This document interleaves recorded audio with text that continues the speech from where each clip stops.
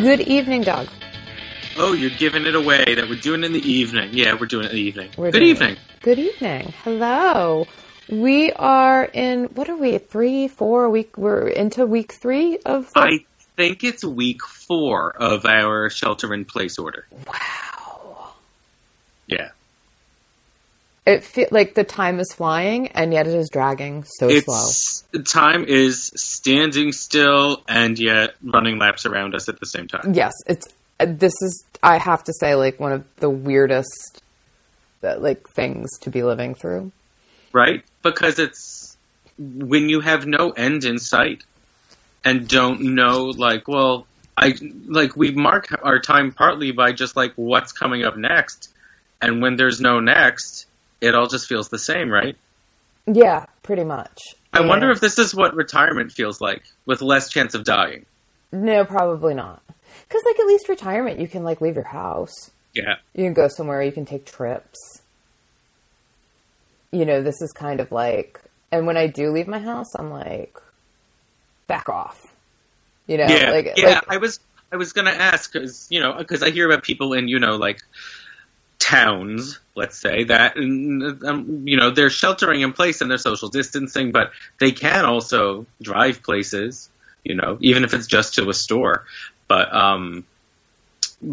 yeah, I'm wondering, do you feel a sense of, escape at all when you do it? Or it's I'm going out just to go back in? I mean, kind of. We went out over the weekend and for, a 2-hour drive because, my daughter has got her driving, what is it called? The permit. And she has to do a certain amount of hours of driving.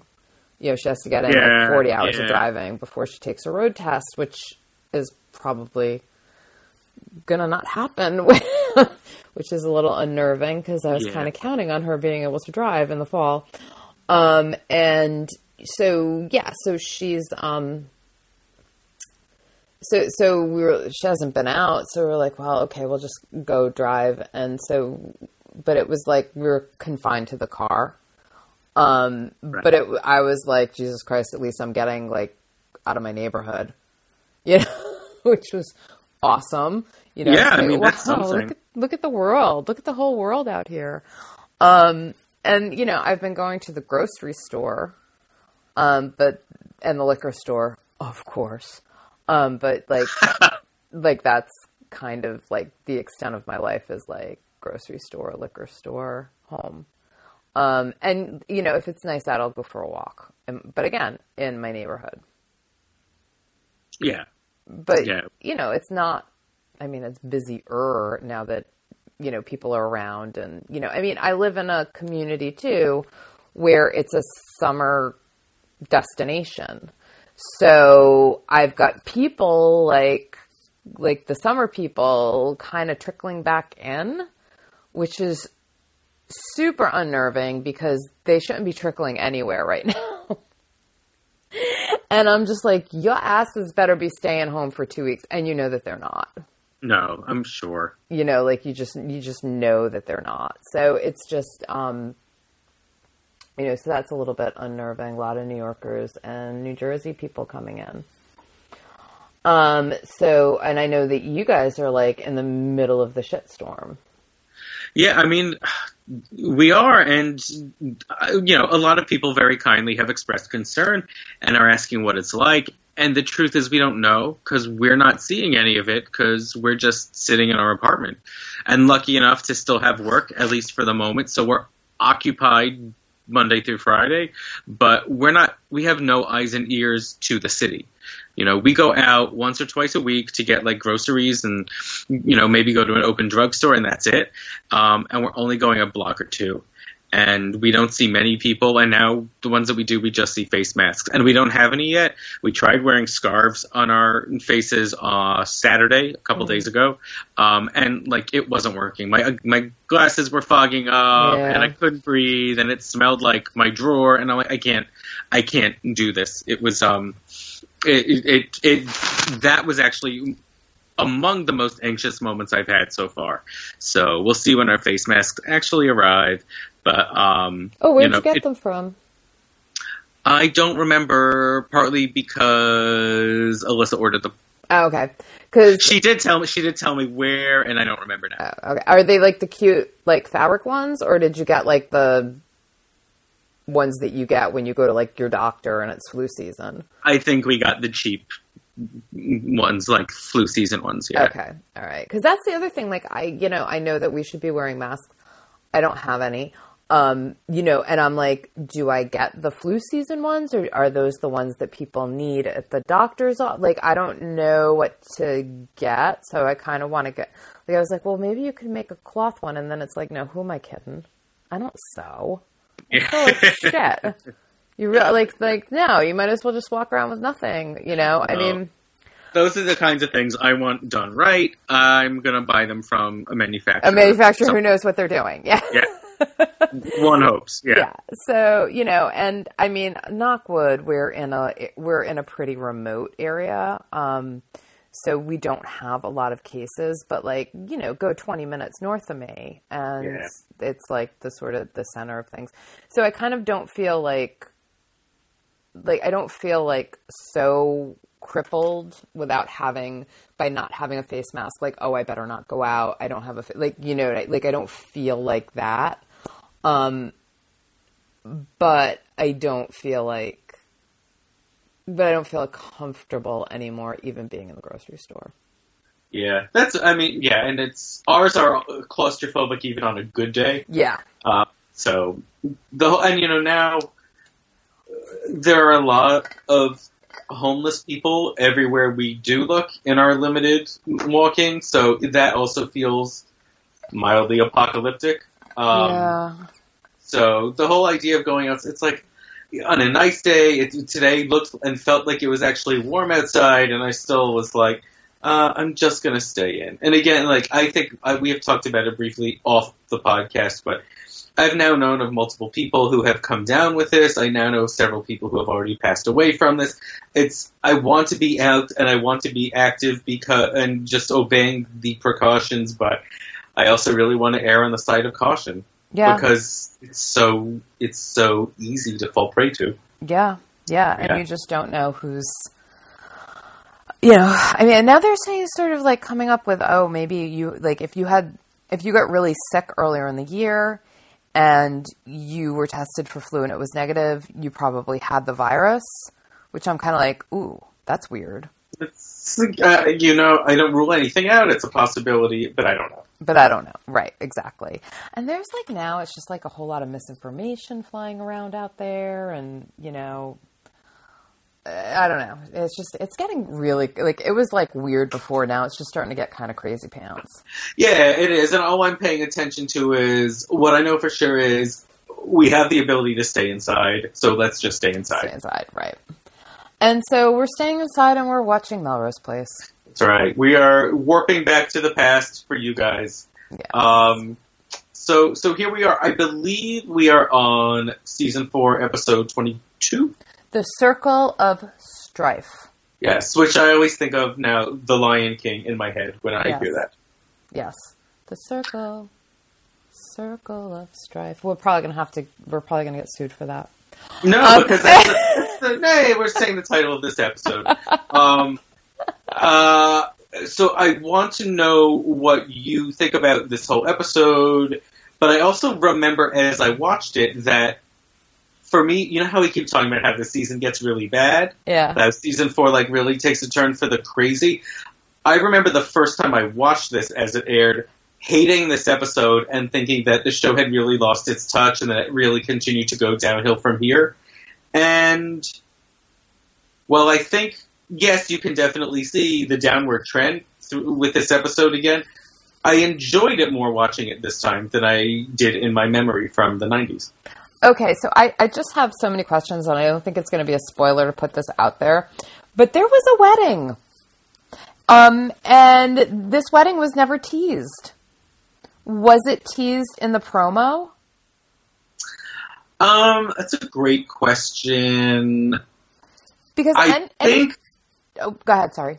I think, yes, I think they did tease it, but I don't think they said who, so I think it was there's a wedding on this episode, as opposed to Michael and Kimberly get married, or someone, I think it was more like someone gets married in this episode. Okay, because that was kind of like a, wait, what? Because, like, you know, back then, the wedding episodes were the big episodes. These were the ones you ran during sweep. These were the ones. And again, this is a sweeps month episode. It is a sweeps episode. Okay, so that makes sense. So you always put the wedding episodes during sweeps, but there's always a lot more build-up, I think, and there was zero build-up with this one.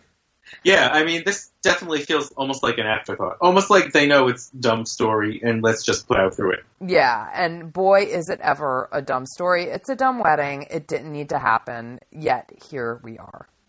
But my one counter to that, and I truly agree with everything you just said, is that at least they found a way to get pretty much everyone together in a scene, which is when the show is at its best. And the only thing is, it's just so ridiculous that all of these people are congregating for a wedding for Michael and Kimberly. But that is the beauty of the campiness of Melrose. It's just now I see how they teetered off the edge. Well, I saw it then too, with going too far with the ridiculousness of it. Yes. And there are other instances of that in this episode. There's also another retcon that I didn't remember that completely comes out of the blue. That is stupid. We'll touch on all of those. Well, you know, I think that since we're still talking, well, we'll just keep talking about this ridiculous wedding. I had something to say about it, and now I cannot even remember. Oh, so it was, okay, so we're at episode 22. So you realize 23 episodes ago was when Kimberly tried to blow up Melrose Place and everybody in it. And so 23 episodes later, we now have the whole gang of Melrose Place celebrating her second wedding to Michael. Like nothing happened. Exactly.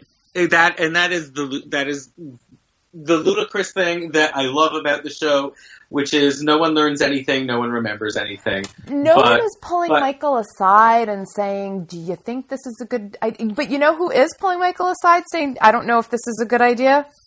Kimberly. Yeah. She's pulling Michael front. Yeah. Yeah, I mean, she's like, we're toxic together. Remember the last time we got together? I tried to blow everybody up. I mean, you know, she's actually saying these things.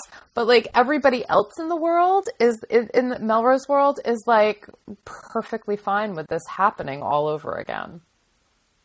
Yeah, I mean, you could argue that it's because they do deserve each other. But yeah, Alyssa and I were, like, we started recounting how bad they are together. Remember when he almost killed you and you were presumed dead? Remember when you tried to kill him and framed his first wife? Remember when he told you to run him over in the driveway after he gained his memory? Yeah, there's a lot of, what the hell is this?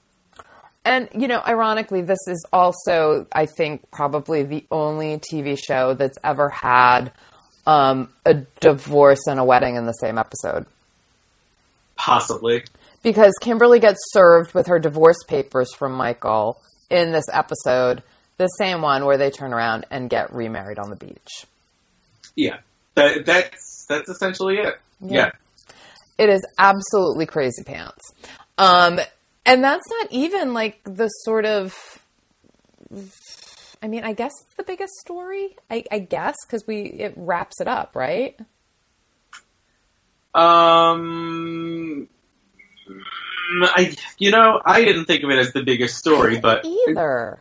I still think the A plot continues to be Amanda, Peter, Bobby. It's just so boring and unrewarding. How could that even be the A plot? Because it is super boring. It's like, what is going on with them? So it's just the same shit. Like, Amanda and Bobby are together. Peter's trying to ruin it. Yes. So, okay, we get a backstory, right? Alicia finally asks Peter, what's your damage with Bobby, right? Right. She basically, remember last episode, she caught Peter, we caught him too, going through her briefcase in the middle of the night and reading Bobby's financial papers. And she pretended to be asleep, but she had like one eye open watching him do it. And we thought that she was just going to let him get away with it. But she actually brings it up like the very first scene. And she's like, what were you doing? Yes. And he makes up a story. Now, okay, I couldn't figure out if this was Peter was lying to Alicia to save his ass, or if the writers were just now giving Peter a backstory that came out of nowhere. Well, that's what I thought too. I was like, wait, so now we've just invented another part of Peter's past again, which really doesn't make sense if you peel back the layers, because how could this have even taken place if Amanda wasn't even connected to this Miami family when she was from LA? But yes, you think it's a concoction, right? I mean, I honestly don't know. I don't know if this is something Peter made up or if this is something that the writers made up because they were like, well, we need to give him a bigger reason for doing this.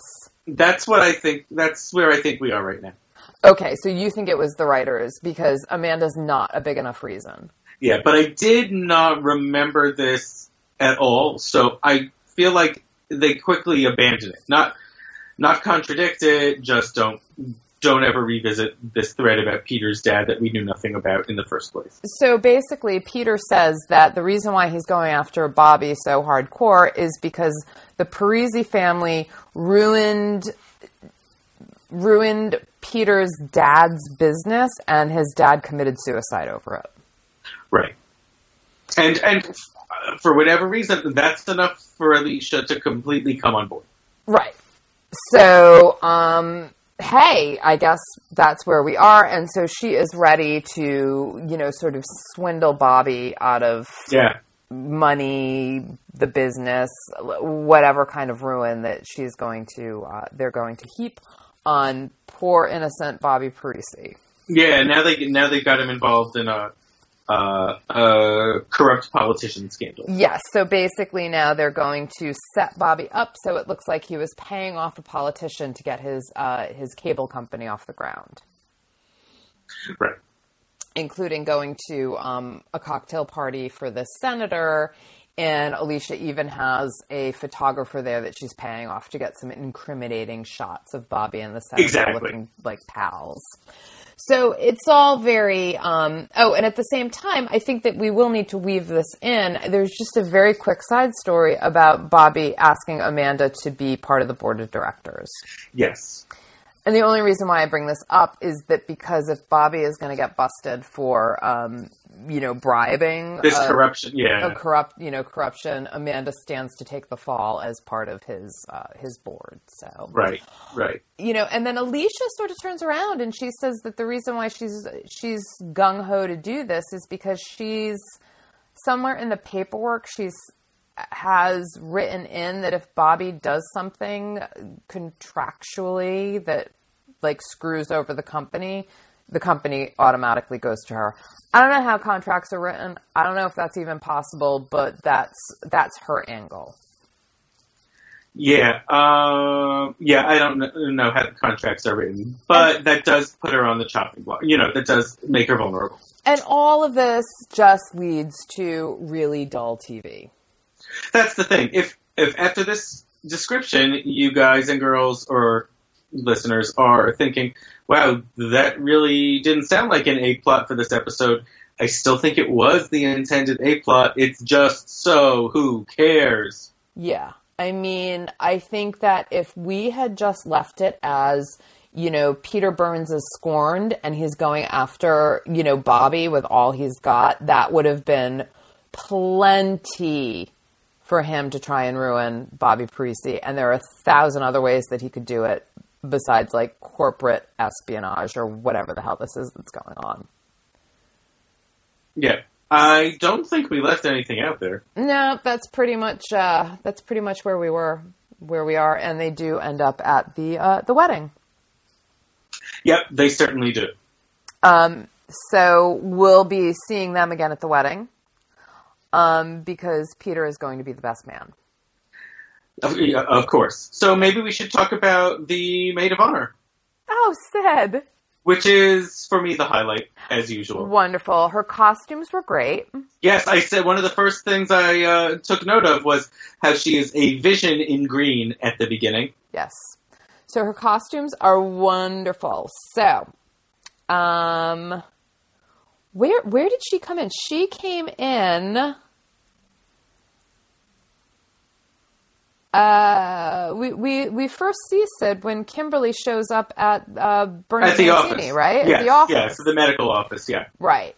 And Sid is understandably angry because in basically 24 hours, Sid got ousted from Michael's house and Kimberly got moved back in. And the relationship is over. Okay, but not understandably is something that Sid says to Kimberly, which is that Michael is the love of her life. Now, okay, I get it if you want to say that Sid wanted to make Jane jealous. I get it if Michael was an easy target. And I get it if the fact that he seemed available after parting ways with Kimberly post-bombing. I get all those things. But I don't believe that Michael is the love of Sid's life, and I don't believe that Sid, at this point, still really thought that. With all the wackadoodle stuff that's been going on Melrose Place, that's the one thing that I feel like we could believe. I mean, that's not the thing that I questioned in this episode. I just kind of said okay and went with it because you have to admit, poor Sid has been Michael's punching bag through every goddamn marriage. Like, he married Jane, and Sid was the punching bag for that. I mean, with good reason. She was, vamping it up with him and all of that business. But, but still, she's kind of like she's kind of like the rebound for him. Yeah, she's definitely an easy target for him. Yeah. And so, and you got to question, why does she keep going back to him? Because the same things happen again and again, unless she really loved him. I agree, but then here is something then that will probably disappoint you. I don't think their stories align at all in season 5, which is her last season. So she and Michael never get back together?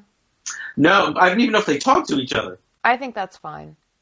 Oh, okay. I mean, I think that we've played this, at that point, if she goes back to Michael again, I kind of feel like that does nothing but make her look pathetic. And I don't want Sid to be pathetic.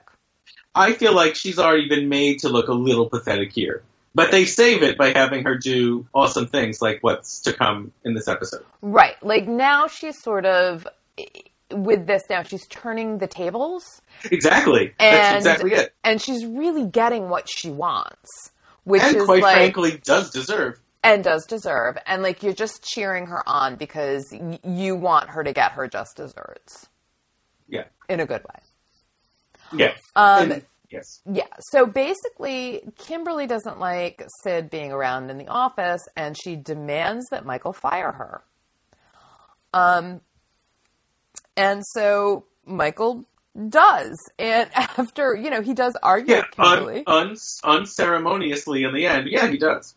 He does try to argue with Kimberly and says, she's actually pretty good at her job, which I didn't know that.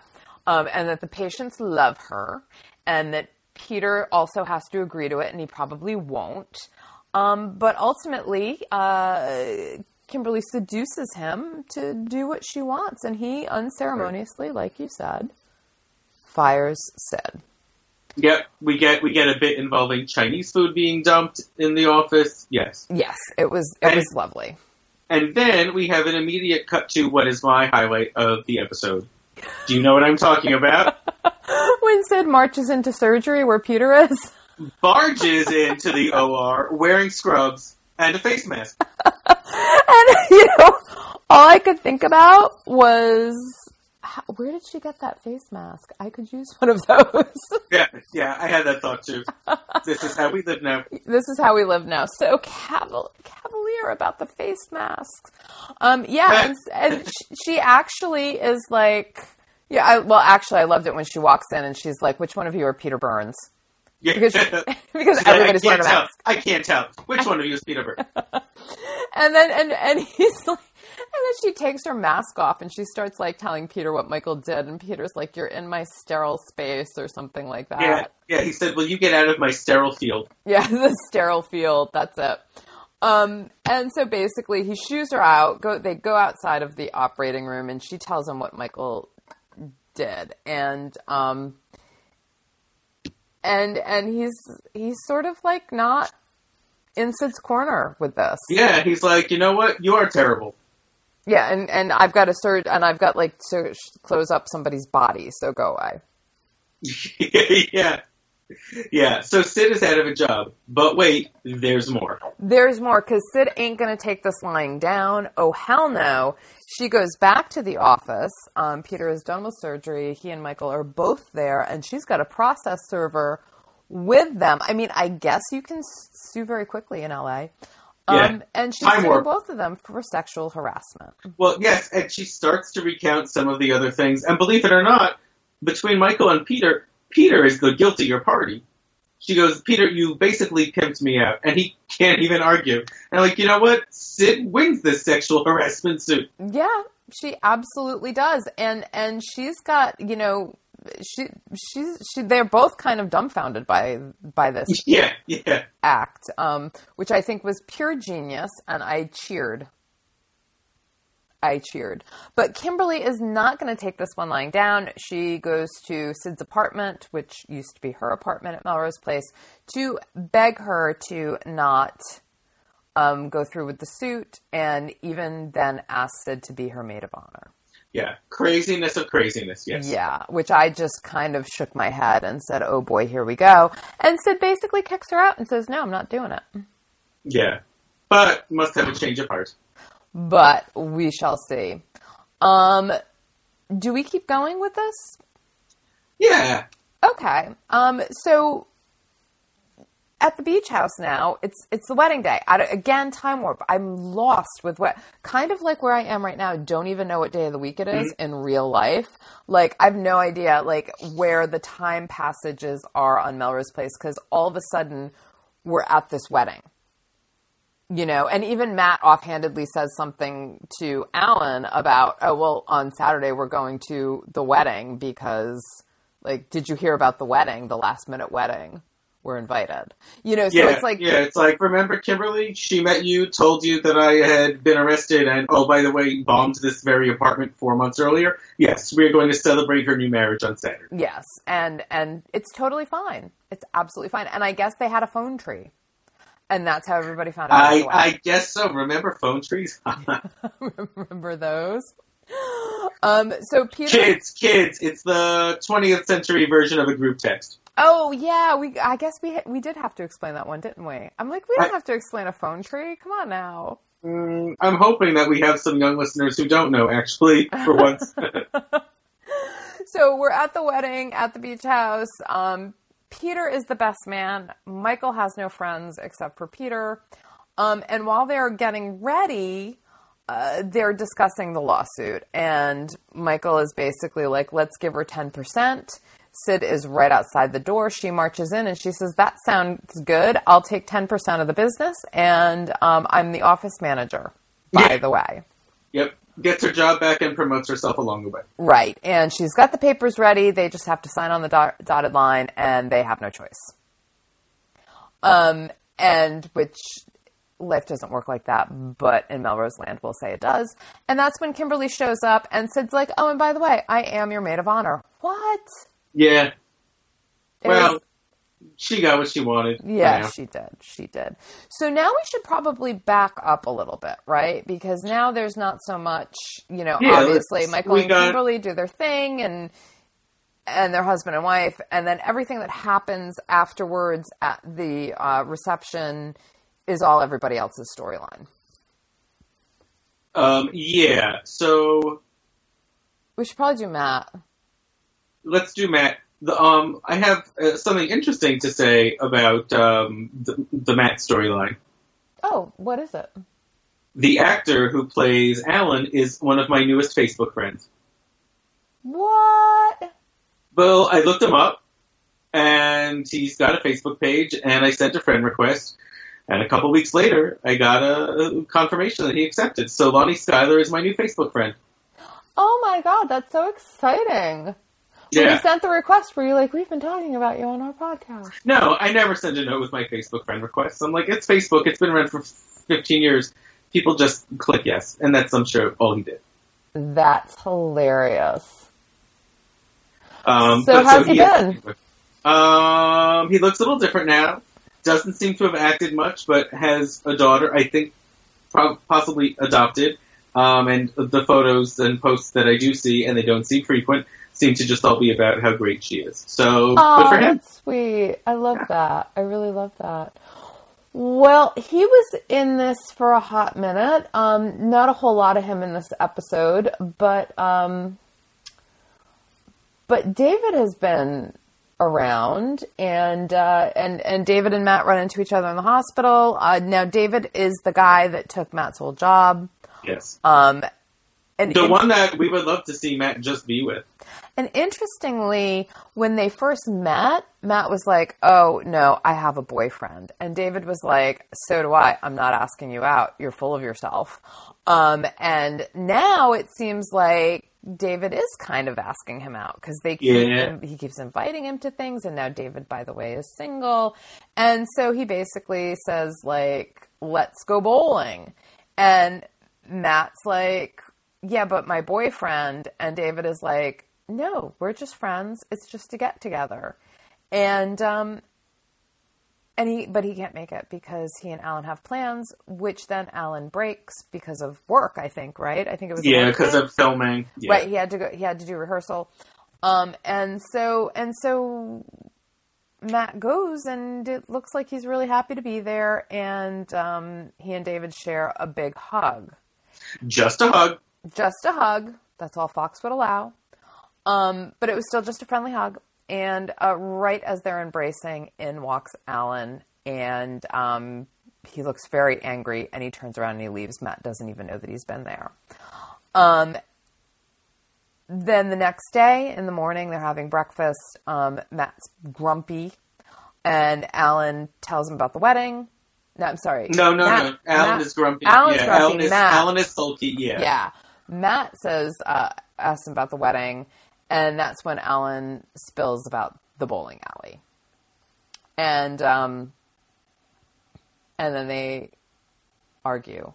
Yeah, what I love is that Alan is like, "I saw you with David. I saw you hugging him. It looked really serious." And instead of Matt going, "Nothing was going on, it was just a hug," Matt says, "Oh, you were there?" Why didn't you stop? Why didn't you come say hi? Why didn't you hang out? Yeah, and there's basically like this back and forth with Matt being like, "Well, I've got to go. I've got rounds," and now Alan's like, "You've always got to go. You're always working." And then this sort of like weird thing is going on between them when it's really not about, Matt working. It's really about Alan still having to be in the closet, and Matt's not cool with that. Yeah, but it's definitely causing a lot of friction between them. And I also don't know if you noticed this, but on the fridge behind them, randomly there was a photo of a black gentleman, and it looked almost like Sherman Klump from The Nutty Professor that Eddie Murphy played, though this would have been filmed before that even came out. But I'm like, who is this man? How is he connected to Matt or Alan in this apartment that he is the lone photo on the fridge? I didn't even notice that. We will never learn the answer anyway, so it's just as well. It just doesn't matter. And so... I mean, it matters to me, but yeah. So even though the boys had the big fight, they do end up going to the wedding together. And while they're at the wedding, I think Matt makes some quip about it. And David just lets it spill that his crazy producer, what was her name? Gloria, Alan's producer, Gloria. They had a meeting that morning, apparently, and he and Valerie are going to get married. And Matt was like, Oh, you mean on the show? On the show? And Alan is like, no, in real life. And then it's just kind of like, that's kind of where they leave it. And with Alan saying, like, it's just a show for, it's public relations, it's PR. And so... He's real nonchalant about the whole thing. Yeah, and so he just lays that out, like, right before, Kimberly starts walking down the sand aisle there to remarry Michael. Yeah. And that's their whole storyline. So that's them. That's them. Okay. They're heading for a breakup. I'll tell you that right now. We got. Oh, you have amazing powers. Yes. I know the deduction. So I get. Are we? Where are we? We have to talk about Jane. Ugh, do we have to? We can do it quickly. Okay. Boy. Richard calls a truce. Because apparently they're going to be interviewed on the same fashion TV program, one ahead of the other. And so Richard is like, I won't say anything bad about you if you don't say anything bad about me. And Jane was like, I'll think about it. Yeah, she's like, I don't owe you anything. Yeah. And so, meanwhile, back at Jake's place, Jane and Jake are still hot and heavy, even though they have no chemistry. And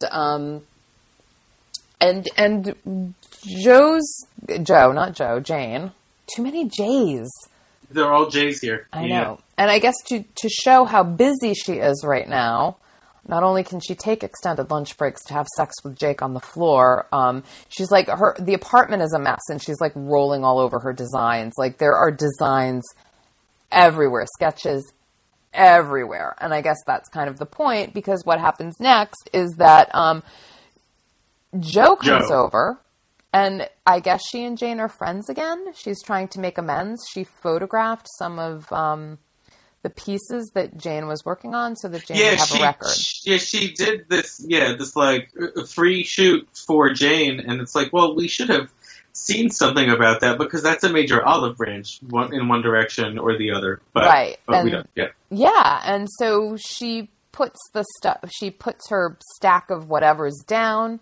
Well, yeah. So Joe has a stack of things that she's got for herself, and on top of it is something that she has to give to Jane. So she puts the big stack down, and then she gives the top envelope to Jane. But she puts the stack on a table that already has some other things on it, like the previously discussed designs that have been strewn about.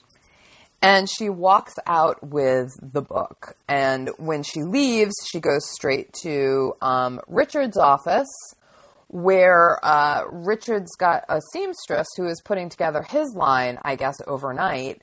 And his office looks kind of like Jane's, with an explosion of illustrations. And Joe puts all of her stuff on his desk, and they leave.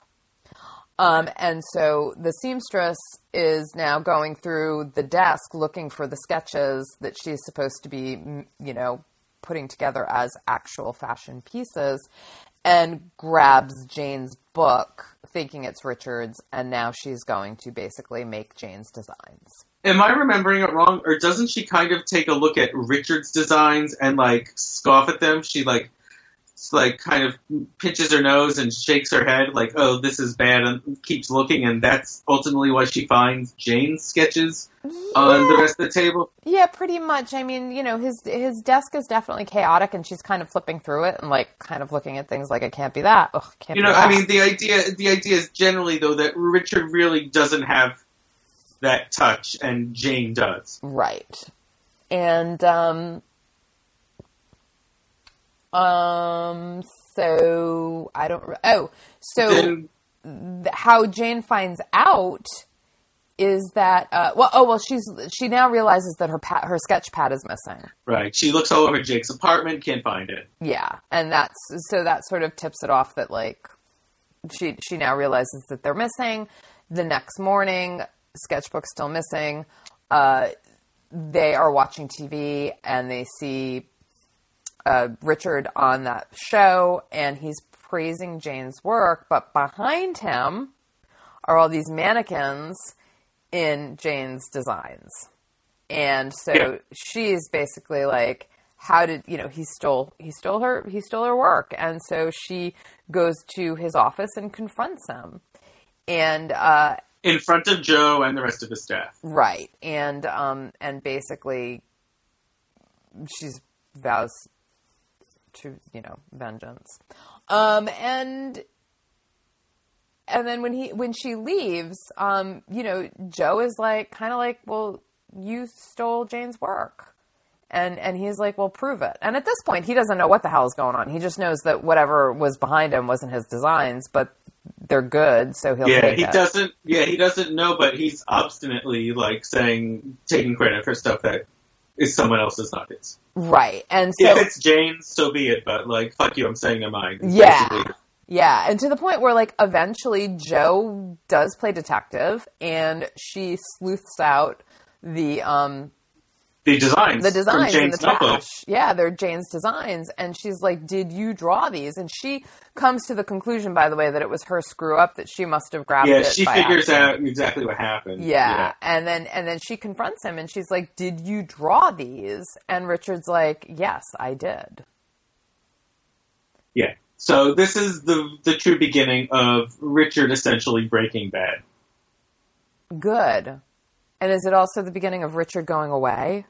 No. Unfortunately, it gets so much worse before then. Is he going to be around next season? Not for much of next season, okay. But he's here but he really, really, really does taint the tail end of the season. Oh, goody. So that's that. Moving on. Now we can get to the Billy and Allison. Is that where we are? Yeah. Okay. Yeah. Ghost Brook, Wet Brook, nowhere to be found. Have we left that? Are we done? Or are we going to have the haunting again? No, I don't think we see her ever again. I think she just came back as a ghost for that one episode, essentially to, like, possess Billy with a newfound aggressiveness. A newfound dickishness. But we're done. We don't see Kristen Davis ever again. That is seriously... They conjure a ghost, and then they don't do anything with it again. Yeah. Wow.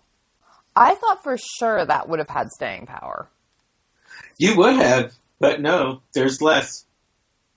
I mean, that just makes it even worse, really. It's true. Don't bother then, guys. I mean, because couldn't he have just turned callous by the very nature of what had happened? Like, she didn't need to come back and haunt him so that he could be an asshole. You're absolutely right. Yep, that's exactly right. It's like, why don't they just trust human nature, these writers? I don't know. Maybe they don't know humans. Oh, maybe that's it. So we don't have Brooke haunting him, yet Billy is still surprisingly swaggerish. Yeah. And he decides that he's going to go after an ice cream account because he was so successful with the toy account, right? Lindy Toys, yeah. So now he's going for Madge and Mabel. Ah, okay. So it's an ice cream company, and Amanda's basically like, you're never going to get it. They hated everything that we tried, but hey, knock yourself out. And so Billy enlists Allison to help him land the account. Yeah, he basically sabotages their team pitch and gives her a decoy thing, unbeknownst to her, that he knows the two older women, Madge and Mabel, will hate. And then he can save the day with a pitch that gives sort of like an alternate take on the ice cream that they are partial to. You know what? I loved Madge and Mabel. Oh, I love Madge and Mabel too. I feel like we might see them a couple more times. Yes. That's fantastic because I think that we need to. I think we do. There are these two, like, little old ladies that make this ice cream, and they are badass. Yeah, one of whom you might recognize, Kathleen Freeman, who is the kind of bigger one sitting on the left, who's done everything for like 100 years. And was, I think, even, what was she, Pee-wee's Big Adventure? Like, she's been in everything. And we'll probably talk about her again in a future episode. But no, she's great, and the two of them as clients, as like these like cantankerous old women, are great. Yeah. So it was really wonderful to have them. They gave it some like serious like levity and fun to this whole episode that we haven't seen in a very long time. It's sadly true. Yeah. And so basically Billy wins the account at Allison's expense. He makes her look like a fool. She is not happy about that. And then he like goes to her apartment that night to sort of, I don't know, gloat, and she's still mad. And, you know, instead of being at least, like, apologetic, like, he gets rapey. Yeah. That was super uncomfortable. He really does just keep kind of pressuring her. Yeah. And it's sort of like, it's like, it's kind of gross and uncomfortable. And then she, like, gives into him. And I was kind of like, ew. Yes, so, all of that and more is true. Yeah, yes. And so I kind of was like really ick and very uncomfortable with that. But I guess, hey, it was the 90s. Yeah, we didn't know better. Or we did know better, we just ignored it. Yeah. Something like that. Yeah. But wait, if you think that's the worst Billy can get, there's more. Oh, but wait, there's more. I guess we don't really see them until the wedding? Yeah, they're at the wedding. Which, again, Allison, remember how Kimberly blinded you? Yeah, remember that? Well, no, Allison's at the wedding. I think everyone is at this wedding except for Jake, Joe, Jane, Richard. Yeah, why would Jane be there anyway? Well, I mean, why would any of them be there? But I'm pretty sure they're not there. It's just the rest of the cast. But anyway, Billy and Allison are there. But Billy and Allison are there. Even, you know, I gotta say, did anybody bring presents? I wouldn't have brought a present. I don't know. Maybe they gave cash. Yeah, I would. If I was Allison, totally would not have bought a present, given cash, nothing. Just go eat the food, drink the wine, and they get nothing. Yeah. After what they did to her, or Kimberly did to her. But anyway, while we're at the reception here, Billy, I guess, is drunk. Is he drunk? I don't even think he is. I think this is just him being him now. Okay, so he's just a jerk, and he, like, drags Allison into, like, the middle of the room and gets everybody's attention and is basically like, Allison Parker, move in with me, and puts her right on the spot. Puts her on the spot and steals the thunder from Kimberly and Michael, Mimberly, and he basically does what Alec Baldwin does in a scene in Working Girl where he proposes to Melanie Griffith in front of everyone at her best friend's wedding. And look, Allison is starting to realize Billy is not who he used to be. Because he's possessed by Wet Brook, I guess. And she's basically like, no. And then he's like, but I love you or something. Yeah. Yeah.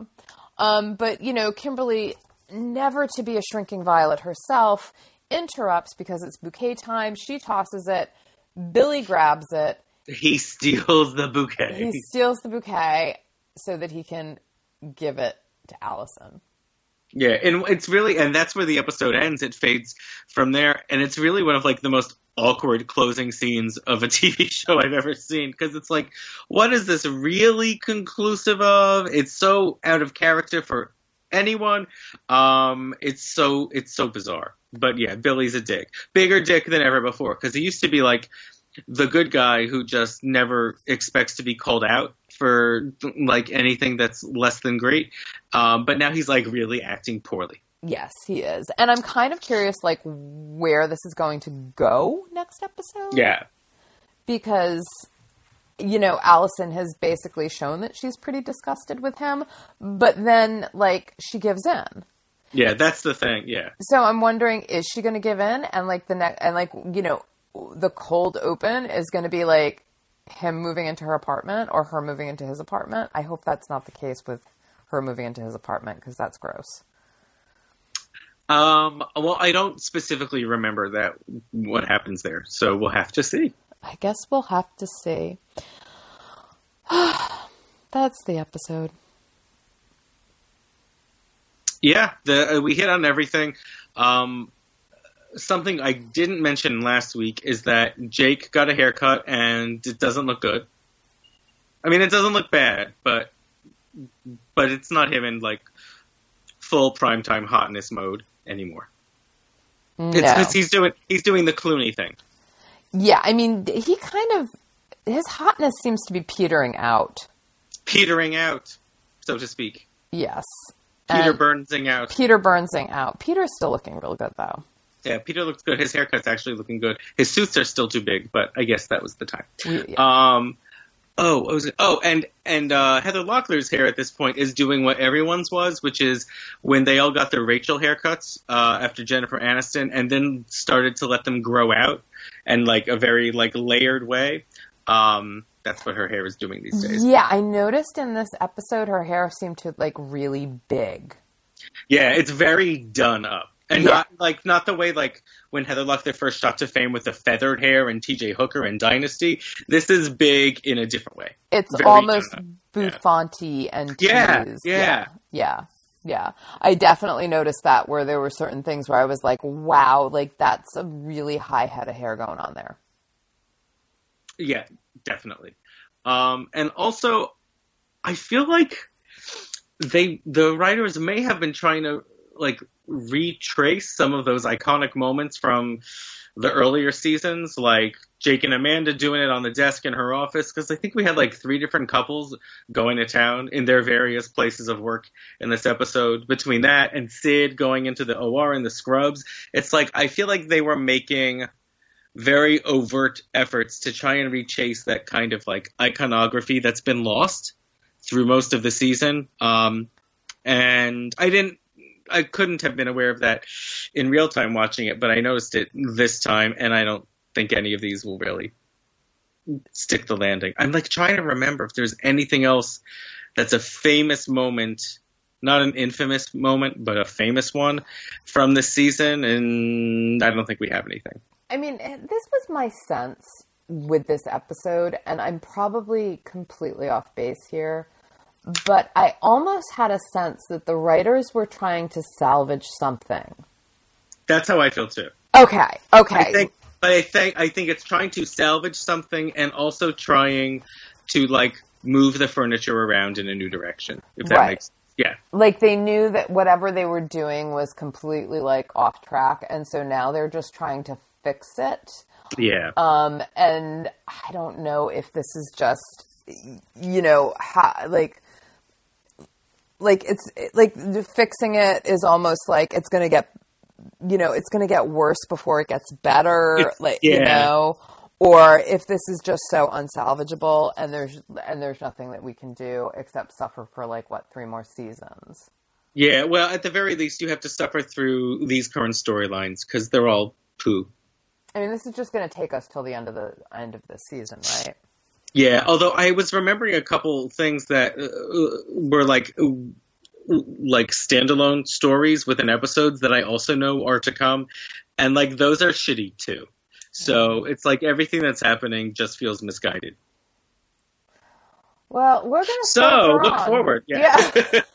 Really, shit to look forward to. We're still going to soldier on because this is what we do. Yeah, we do it, and we will always find the moments of greatness. We will always find the pearls. We will, like Sid's dresses or whatever. Yeah, and Sid's scrubs.